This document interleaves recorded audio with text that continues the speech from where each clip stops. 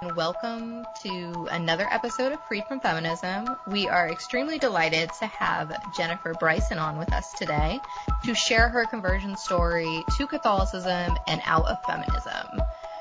So, Jennifer, thank you for coming on with us, and we're just so excited to talk to you. Great, and I've really enjoyed following and learning about your podcast, and I came across it at a time when I was doing a lot of deep soul searching and realizing that I'd been influenced by feminism in ways I wasn't even conscious of. So I was really having to search deeply to find these influences I wasn't even thinking of. And your podcast helped me feel like I wasn't alone in this. So thank you. Thank you. It helps to know we're not alone ourselves.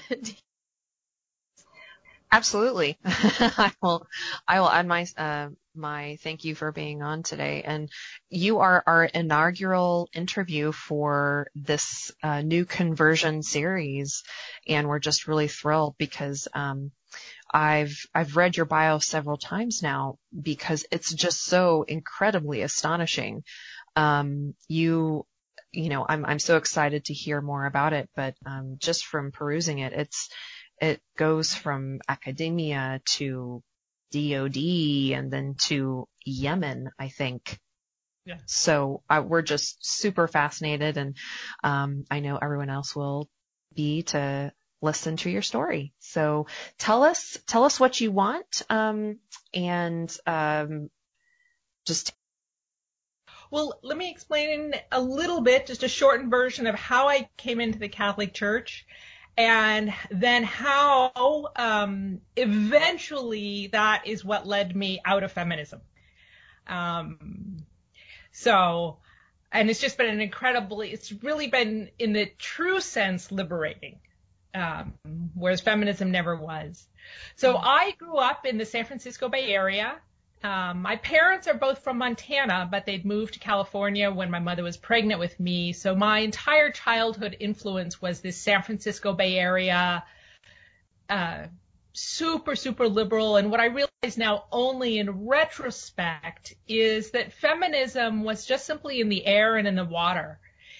Nobody talked to us about being feminists, but the assumptions of feminism informed my public school education, the activities, the role models I was presented with.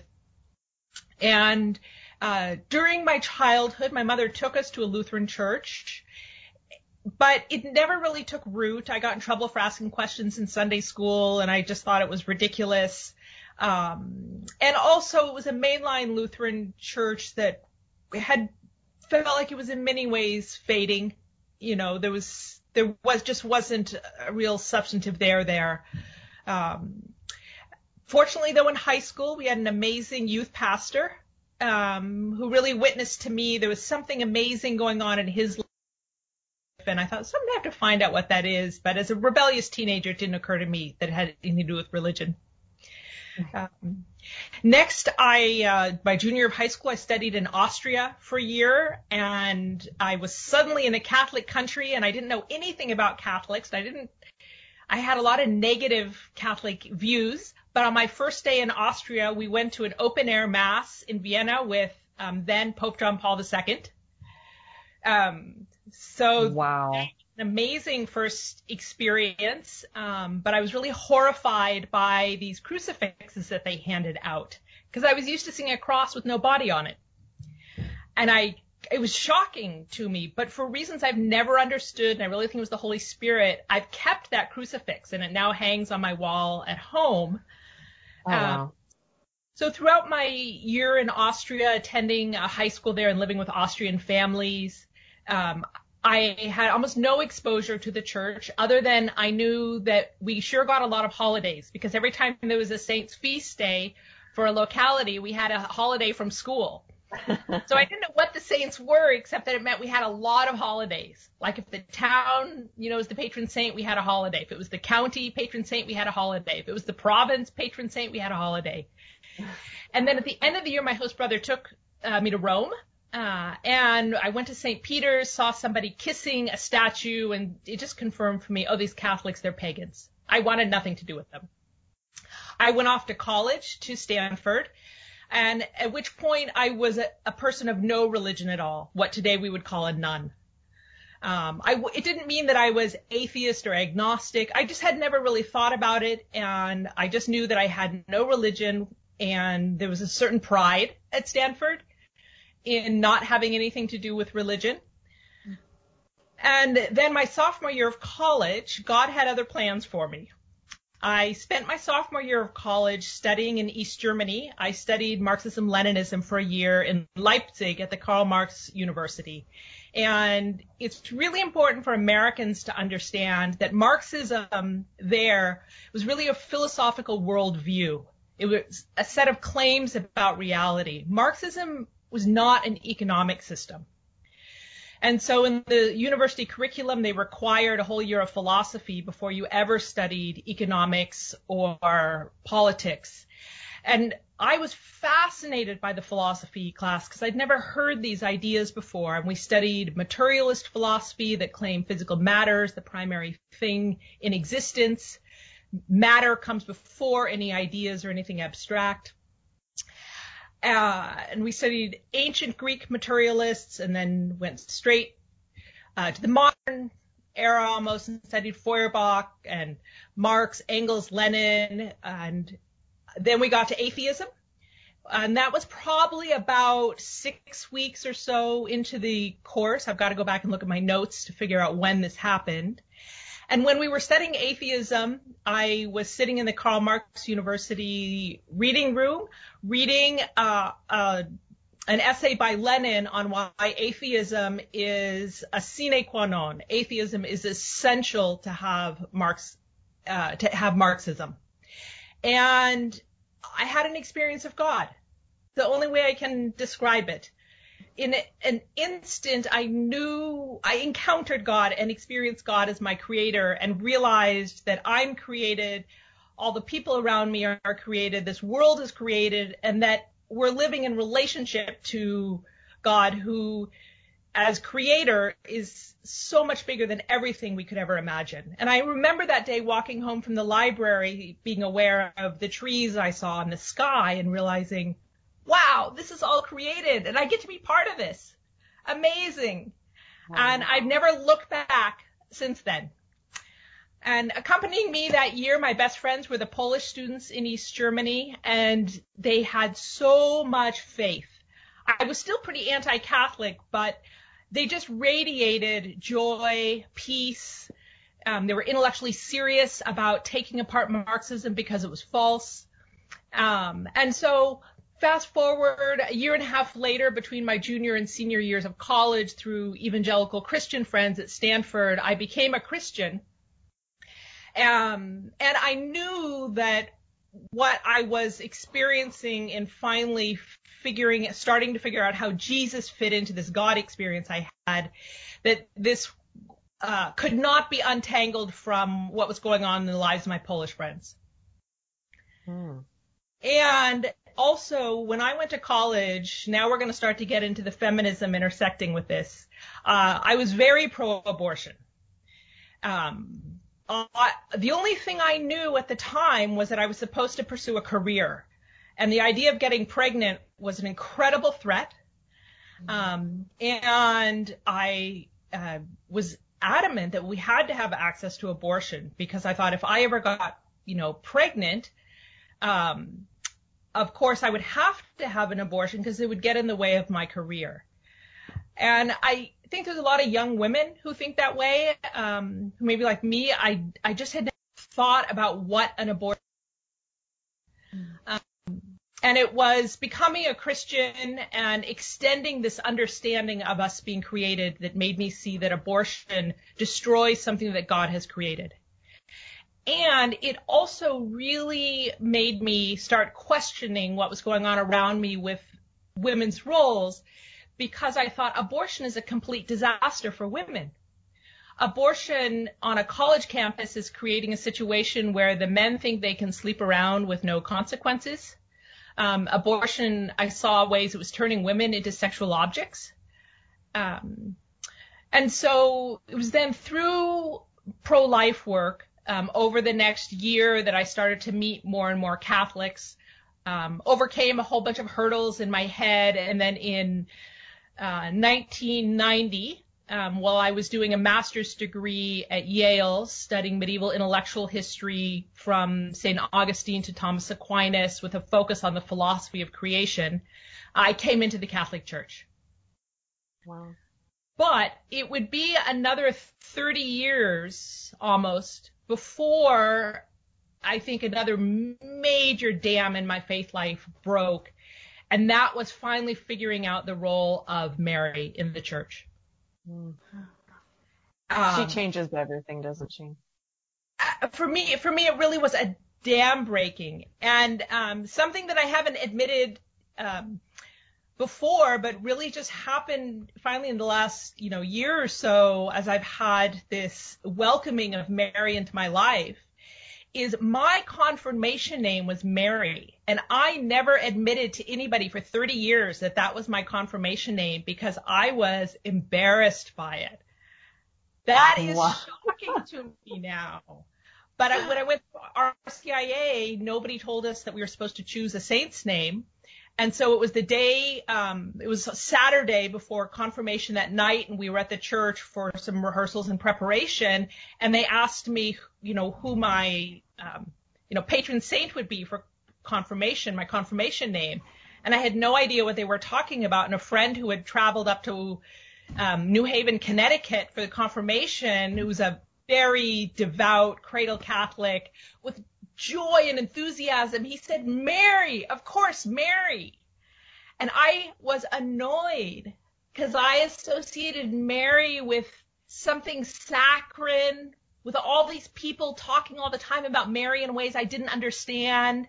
But it was so kind that my friends had traveled all this way, and my friend was so happy about this, and I didn't understand what this name was that I was choosing, that I was like, yeah, fine, Mary. And then I never told anybody. And I really think it was the Holy Spirit working and pointing me in a direction that I would eventually need to go, but it would take many years. And I really think that it's feminism that kept me away from Mary. So let me explain what I mean by that. So I did not consider myself a feminist, especially because I had this 180-degree change on my views on abortion already while I was an undergraduate. I associated myself with being separate from the feminists. Already, and I remember in 1990 in the Yale Daily News, I even wrote a very controversial article arguing that an all-male secret society on campus called Skull and Bones should be allowed to remain all-male if they wanted. And so again, I saw myself as being distanced from the feminists. But as the decades go on, and as I started to reevaluate my life after some personal challenges that happened in the past few years, and also I'm in my early 50s now, and I looked back on what on earth was I doing with my life that was focused only on career. I realized there were all of these feminist assumptions about what a woman is that were shaping my thinking. That she needs to be in the workplace. We need to be striving for, 50% women and 50% men in all these different fields. That when women are excluded, it must be because men, have bad attitudes to women. And as I started to question all these assumptions, I realized how false many of them were. Also, through male friendships, I had come to realize more and more that some of my male friends were suffering, and they were being treated unfairly. They were being looked down on, including in situations where they were the chivalrous knights, who came in and were, supporting women and creating a great workplace.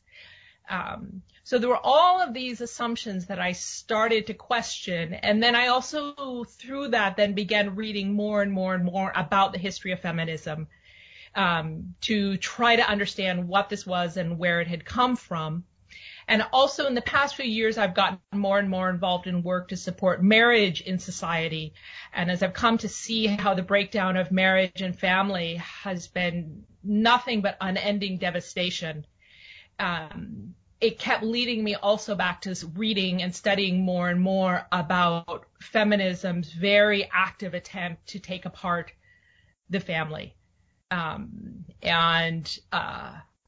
I finally then also, had to take the step of no longer thinking like in the 1990s, I thought, well, maybe you could be a pro-life feminist. Like maybe we could expand the pro-life movement by talking about a pro-life feminism, because feminism is popular.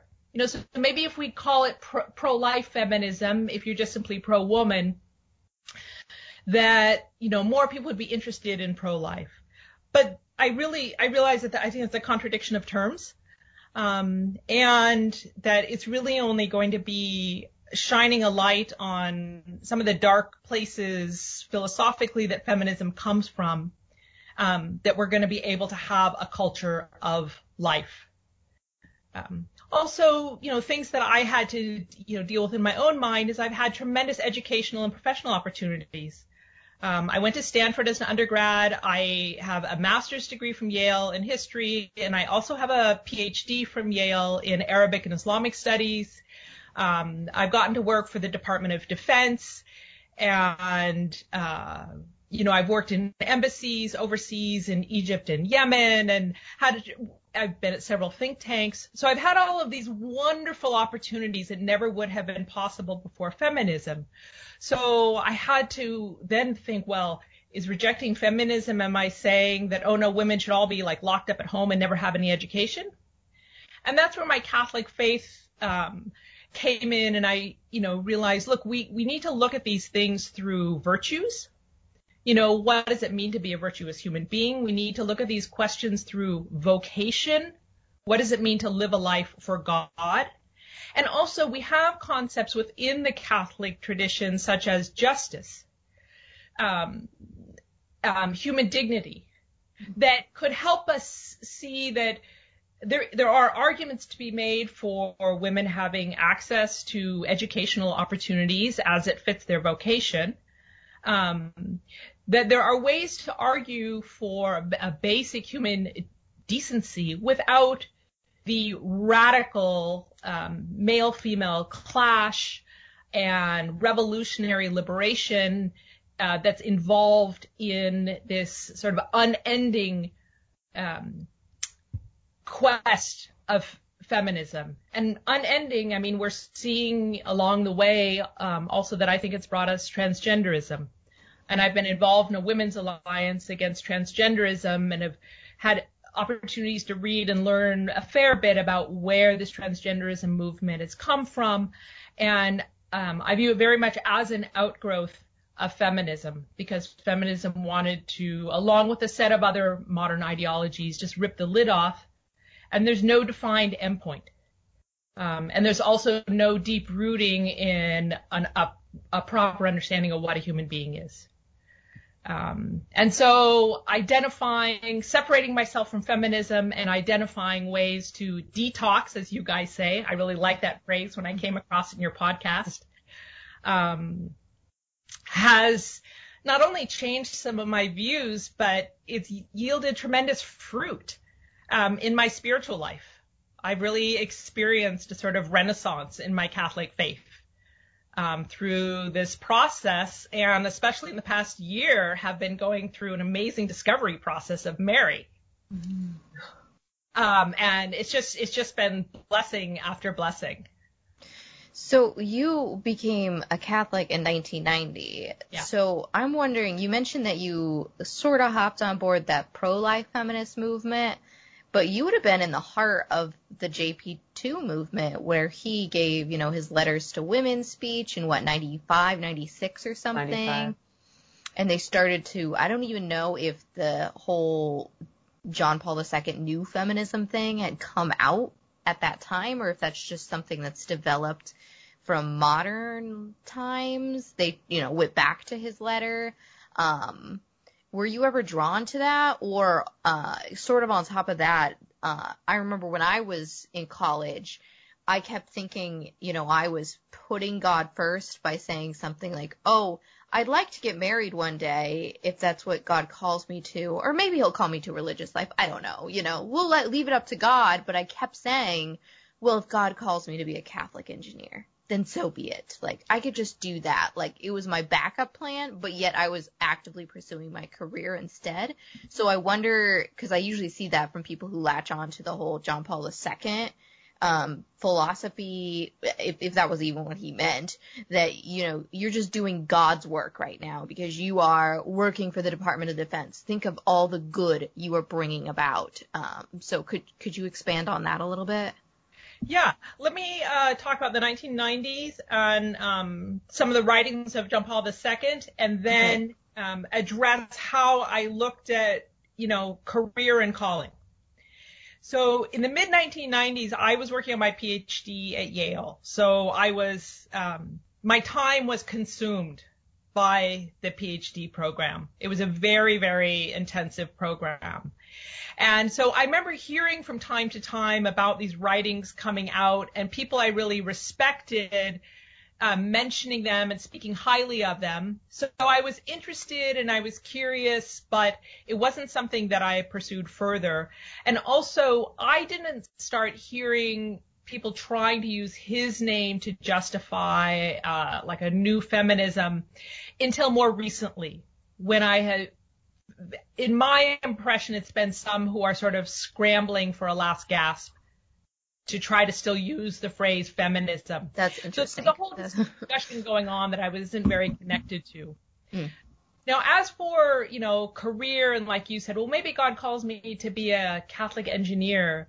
One of the things that was a positive influence was I met a lot of women who were in Opus Dei, and I'm not involved in Opus Dei, but I had several opportunities of contact, and the woman who actually volunteered as a tutor for when I was coming into the church was a numerary in Opus Dei. And so the women I knew who had integrated career and their Catholic vocation had done so with making tremendous sacrifice, because these women were living together in community, and they were living, chaste lives. They weren't looking for men to get married. And so in order to, the work they were doing where they had these amazing careers as Catholics, I saw that it came together with sacrifice. And that the alternative of just, well, I'm going to have my career and call myself a Catholic, so therefore I'll say I'm having a Catholic career, which I also experienced somewhat in my own life. I never encountered that as something really deep and meaningful that I could really justify in a sense of calling. I have an article that I shared with you by email that is coming out in the next few days on career advice. And one of the things I comment on in that article, is I quote another article from Crisis magazine, that there is no such thing as a vocation to singleness. And I think that if we're going to say with our careers, like, oh, well, God calls me to be a doctor or be an engineer, therefore it's okay that I'm not married and all I do is work all the time. No, that's not a vocation. A vocation is about serving God with our whole heart and our whole lives. And the vocations that the church tradition gives us, the two primary ones are marriage and religious life. And my advice to young women is you've got to sort out the vocation question first. And then what you do needs to serve one of those two things. So one of the things I think we need to ask young girls and also young boys, but in our context, talking about feminism, we need to think about this with young girls, is we ask them, what do you want to be when you grow up? I think we should ask them and encourage them to think, who do you want to serve when you grow up? That's amazing. Yeah. Do you want to serve God? Do you want to serve yourself? Do you want to serve, the feminist revolution? Because if you define who you're going to serve, that really defines north on the compass. And then you need to let everything else fall in place. So there may be women who are called, for example, to medical missions, and who may be gifted in the sciences. And for them, becoming nurses and doctors, and using their gifts in religious life, yes, there may be a role for that. So I don't have fast and hard rules about, careers women should and shouldn't pursue. My emphasis and what I've really been learning in my own heart, and I wish somebody had helped me understand 30 years ago, I think advice we give is often the advice we wish we'd heard, is to sort out the vocation question first. But I think feminism is really getting in the way of women's vocations in the modern world, because feminism focuses so much on what women are going to do and how women are going to have power. Mm-hmm. And religious life is about neither of those. You mentioned sacrifice, and I feel like that's key. That's why the vocations we have are these vocations, because sure, you might say, well, there's an element of sacrifice in being a doctor. I'm sacrificing my time and my talent or something, but it's not the same. You're not permanently sacrificing. You've not made a vow of some sort to God that you will be doing this. It's just who's employing you right now and what your career is. But I love it. I was reading about that recently. I love what you said too on, God could call women to these other things, but it's not. You have to put vocation first. Yeah. It's all in context of vocation, because otherwise you are serving yourself. Me saying back in the day I could be a Catholic engineer, as humble as it might have made me feel, as faith-filled, I slowly discovered it wasn't true, because I was really just focusing on what I wanted at the time, rather than who am I, what has God called me to be, and then where is God directing my talents in regards to this vocation. Yeah. And also, the greatest commandment is to love. We need to love God and love our neighbor. And one of the things I've just come to see in recent years that made me further question feminism is the way we love is one-to-one. God has outsourced this love, for example, to the sacrament of marriage that God gives us. Creates an opportunity for more and more people to have one person that they are loved by, and one person who is their partner in that school for love, for learning to love. And also in religious life, people need to learn, to love those with whom they're in immediate community, which at times can be very difficult. Love doesn't happen in vague, all of humanity, or, the United Nations will bring love to the world. And so that, because love is a primary commandment, and I kept seeing ways that the structures of vocation the church has given us serve as channels of love and schools for us to learn to love, I realized that that's completely different from confusing calling with career. Mm-hmm. Your calling, your vocation isn't to do a certain profession.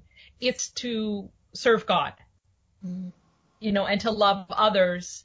And then within that, there are ways that we can be good stewards of our talents and our educational opportunities within the context of vocation. When you think about it, a lot of feminism, and I guess this is one aspect of it, reduces women to utilitarian. You are worthy only by fulfilling your career. You're only worth something if you decide to, run for the Senate, or, become that CEO, or work 80 hours a week, and have the 2.5 children and lean in. It's reducing the beautiful concept of woman down to, what are you going to do? Exactly what you just said, obviously. And maybe in our next interview, I would love to talk about what you think about that with regards to Marxist-Leninism and how feminism ties in with that. But my question, I am so anxious to hear. You said that your conversion to Catholicism happened 20 years before your kind of, I forgot the word you used, but your epiphany about Our Lady. Yeah. So I would love to hear more about that, specifically with regards to feminism. What about her, what happened, what event happened that made that light turn on for you? So even unbelievably, it was actually almost 30 years that it took. You know, Catholicism is very different in many ways than the various Protestant traditions. And in the Protestant traditions I'd been exposed to, having gone to a mainline Lutheran church growing up, having become a Christian through evangelical circles, Mary was either never mentioned, or there was a very, even almost explicit sort of anti-Mary animus, because Mary was so Catholic. So I became a Catholic coming from a background where Mary just didn't really make sense. And so the devotions to Mary, the language about Mary, I found just so strange and even alienating. And then, if I can fast forward through the years, my life was very focused on my education and my career. And I wanted to marry, and was interested in religious life for a while, but those weren't the doors that opened. And I have this unquestioned assumption that, career is who I am. When people ask, what do you do? It was my career. And so I think that served for many, many years as a distraction. Also, for many years, I had a great deal of difficulty in finding Catholic parishes. I think the modern American church is very deeply wounded, and parish life can be a bit hit or miss. And so I think that in a healthy and vibrant parish, I would have been exposed to Mary in more ways. I would have been exposed to the Marian feast days. But a real blessing is that there's a women's Benedictine community that I've been visiting regularly since 1995. And I spoke to one of the nuns there who's been somewhat my spiritual director, and this was probably about 5 years ago. And I admitted to her I was struggling in my faith with a set of feast days that I called the weird feast days, because they just didn't make sense to me. But because they were feast days, I knew they were really important. And so I thought, I think this is a problem that I'm always avoiding them. And Mary comes in here. So it was the Feast of the Assumption, the Feast of the Immaculate Conception, and then also the Feast of the Transfiguration. But especially these two big Marian feast days. And I'm so thankful for the advice she gave me. She said, you should focus on those feast days. You should delve into them. Just go out of your way to be there for those feast days if those are the ones that don't make sense. And so she didn't give me doctrine or some rational explanation.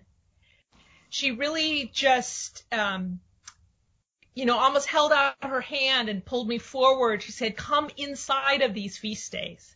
And so when the Feast of the Assumption would come up, when the Feast of the Immaculate Conception would come up, which also was her birthday, which seemed important somehow, I would just make a point of spending extra time in prayer at Mass, and just make a point of being really, really conscious of how uncomfortable I was. About, okay, God, I don't understand why I'm here. I don't understand why this is a holy day of obligation, but, this is important to you. So somehow I've got to figure out why this is so important to you, God. And those feast days of the Immaculate Conception and the Assumption really started to work on my heart. And I started to see the just amazing beauty in the doctrine of the Immaculate Conception. And also what a powerful witness it was in the modern world to faith, precisely because it's so strange. That it was shining a light that was so different from a dry, rationalistic world. There wasn't anything irrational about it, but it was, in some ways, we might use the, Greek alpha privative on the front, irrational. It was operating at a level that was just different than the rational. So those feast days really helped me. And another thing was the Catholics I looked up to, including some Catholic mothers of large families, whom I admire tremendously and who graciously would sometimes invite me into their homes as a single person. And getting to be around a married couple and a family with children, if you're single, is really great. So these Catholics I looked up to who were leading beautiful lives, Mary was always really important to them, and they kept talking about Mary. And so I kept, everywhere I turned that was really wonderful and good and rich, Mary was right there in the middle, even though I was still, in the midst of Mary avoidance syndrome. And so I kept thinking I respect these people so much, and Mary's important to them. So this Mary thing, can't be just something weird. And so I kept thinking, well, I've got to I guess I need to listen and find out what this is. And then the real dam broke for me over the past year through my discovery of a mid-20th century Austrian Catholic woman who was a prolific writer named Ida Friederike Goeres. She's barely known in English, but since I read German, I've been reading through her works in German. And she was a woman of very deep faith. She was a very traditionalist, conservative Catholic. Some of her essays with the unfolding of modernity and the sexual revolution, she challenged contraception. She was very pro-life, and she's just a fabulous, amazing author. She had spent much of her life in lay ministry, especially with girls and women. So through the depth of her faith and also her interaction with so many girls and women, her writings on family life, womanhood are just, for me, have been so moving. Well, lo and behold, I'm sure you're going to be surprised. Guess who she had a really deep devotion to? Our Blessed Mother. And so here is this woman who, just spoke to me at every level, and my faith life was really coming back together again. And she was articulating things that I felt frustrated with and concerned about in the modern world. And she just has these piercing insights. And it was so obvious to me that Mary was very central in her life. And also the Archangel Michael, was another one that I wasn't sure about. That was one of those Catholic things that I hadn't quite made sense of. So really through reading her works, I finally had to just submit to God that, all right, God, if the most amazing Catholics I know all keep saying, that they're thrilled to get to have Mary's role model and Mary's intercession in their lives.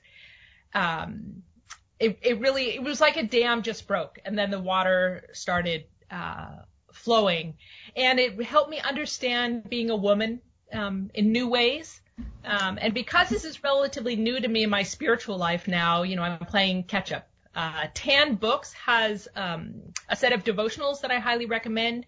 I think it's called With Mary Through the Year, and it is writings on from various saints and other great Catholic writers about Mary. It's one page a day. That's just been a tremendous enrichment and great resource. The German or Austrian author you were speaking of, Are any of her works in English at this time? So she wrote A Life of Saint Therese that is available from Ignatius Press. She wrote hagiography was one of her main areas of work. And then I have translated 2 short books by her on marriage, one of which is advice to young women. And so those I hope will come out in 2021.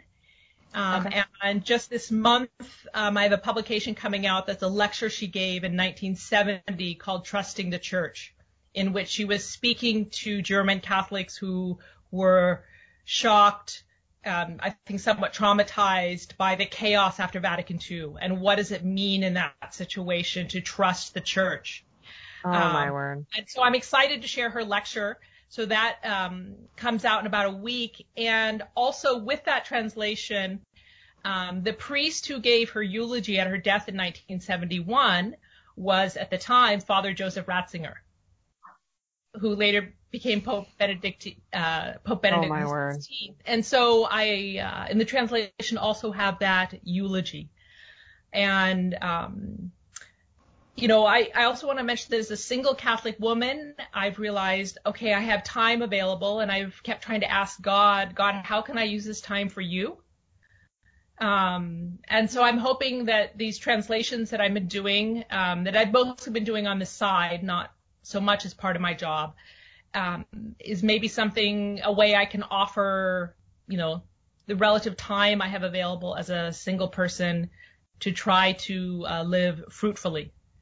And that word fruitfully, I want to mention here something that's been helpful to me in this process of detoxing from feminism and opening my heart to Mary. I have a lot of respect for the work that Dr. Carrie Gress has been doing, and she was on your show. And yes, she and Noelle, great, yeah. And she and Noelle Mering have a new book coming out in October. It's the 2nd volume of Theology of the Home. So it's Theology of the Home 2. And in that, they focus on giving ways for women to look at living lives that are fruitful instead of focusing on trying to live lives that are powerful. And so I really think the work that Noelle Mering and Carrie Gress are doing to help rethink modern womanhood is just a great resource. Okay, well, when those books are published or those publications you've translated are out, please let us know, because we will promote them and read them, for one. That's exciting. Thank you for doing that, because, her name is not known. Otherwise we wouldn't, unless you speak German, you're not going to read these or even be exposed to her name, So thank you. Yeah, and I think that, for those of us, in the year 2020, who are now questioning feminism and trying to make sense of, what is the alternative, we're really blessed to have some of these female Catholic writers from the early to mid 20th century who really came of age before the craziness of the 1960s. Alice von Hildebrand, and I think also Ida Gurris up there. And I think that generation of women has a lot that we can learn from. Yeah, I know the Catholic feminists always have their role models, which they use St. Joan of Arc and, St. Gianna Molla and stuff, which we don't believe they were in that camp. But I feel like I want to start the Catholic anti-feminist role models and include Ida and Alice von Hildebrand as well, and other ones that you slowly run across, just because their works are very powerful. At least from things I've seen. I've only heard Alice von Hildebrand a little bit, but the little bit I heard, I thought to myself, who is this lady? She is amazing. Why have I not heard of her before? So she's brilliant. Brilliant. So, our listeners are all over the place. And because feminism has been in this society for so long, pretty much every woman is going to have to find herself in the workforce at some point in time. It may only be a few months. It may be 30 years. You just don't know. Mm-hmm. And from my personal experience and then learning about feminism, even Teresa, you might feel this way too, even in your marriage, you find feminism in your life everywhere. And so as I've been trying to learn to be less feminist, even though I never called myself that, and more feminine, it was so hard in the workplace because you're around these men all the time, and sometimes you need to be a little bit more assertive or dominant, and for the sake of your job sometimes, because you need to stand up there and present this presentation and convince these people. Those aren't necessarily feminine traits. They're not bad, but they're not associated with, womanhood entirely. And passivity sounds bad, but women are supposed to be more passive and let the men lead. And so now we have all these women in these roles. So what would be your best advice for our listeners who are still in the workforce, if they plan to leave the workforce, if they will permanently be in the workforce like yourself, and how to incorporate your femininity in there and the beautiful way that God has created you? Something that I have found really helpful is trying to stay oriented towards looking for opportunities to have healthy, positive, constructive male-female relationships in the workplace. This involves staying away from sexualizing the workplace, away from trying to use feminine, sexiness to manipulate men. It involves cherishing family life. And so, I found in the workplace that, with men that I work very closely with, making a point of, wishing them and their families well. If I'm at social events, making sure to meet their wives and make sure their wives know that they're welcome, and that I don't want a situation of creating a false underlying competitiveness with their wives. And one of my measures for great men in the workplace are men who speak openly and happily about their wives, because then we have clarity in our relationship that it's a professional relationship. And I want them to know that I respect that they're married, and I respect what their wives are doing, and I respect their family life. So that's one of the things I found helpful. And that also steers away from a feminist tendency to almost look for tension, because then you can blame the tension on the men. Mm-hmm. And if you're busy looking for ways, how can we work together fruitfully, and be aware that there's going to be a different dynamic because we have men and women in the workplace. I have found that helpful. And then I also have found that when I meet women, I make a point of asking what keeps you busy, instead of asking what do you do. So I live in the Washington, D.C. area, where almost the only thing anybody talks about all the time is work. Whereas I want to foster a culture in which motherhood and family life are cherished and valued and honored in our culture. The family is this beautiful institution that God created and that we need. So I've also found that asking women what keeps you busy opens just a broader space for women to talk about, either maybe it is their job, and their career, or for women who are stay-at-home mothers to talk about, what they're doing, and they are incredibly busy. Because being a woman in the workplace, I experienced over the years, sometimes there's a real tension between women who work full-time and are single, and women who are stay-at-home moms. And that's also a battle I don't want to fight. And so as a career woman, I've looked for ways to try to diffuse that and look for ways we can collaborate.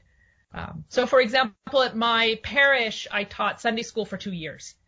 And it was after Amoris Laetitia came out, and I know that there's problems with that document and controversies in some of the footnotes, but that document did, bring to my thinking a focus on, okay, the family is a great institution.